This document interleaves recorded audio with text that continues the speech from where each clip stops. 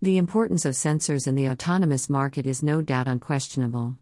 The kind of growth and new development that have been seen in the sensor market is beyond anyone's imagination.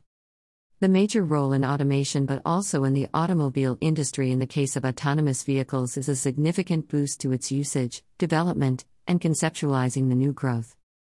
The sensor market globally can generate revenue of about $14.11 billion, $15.35 billion, and $16.74 billion respectively in 2025, 2026, and 2027.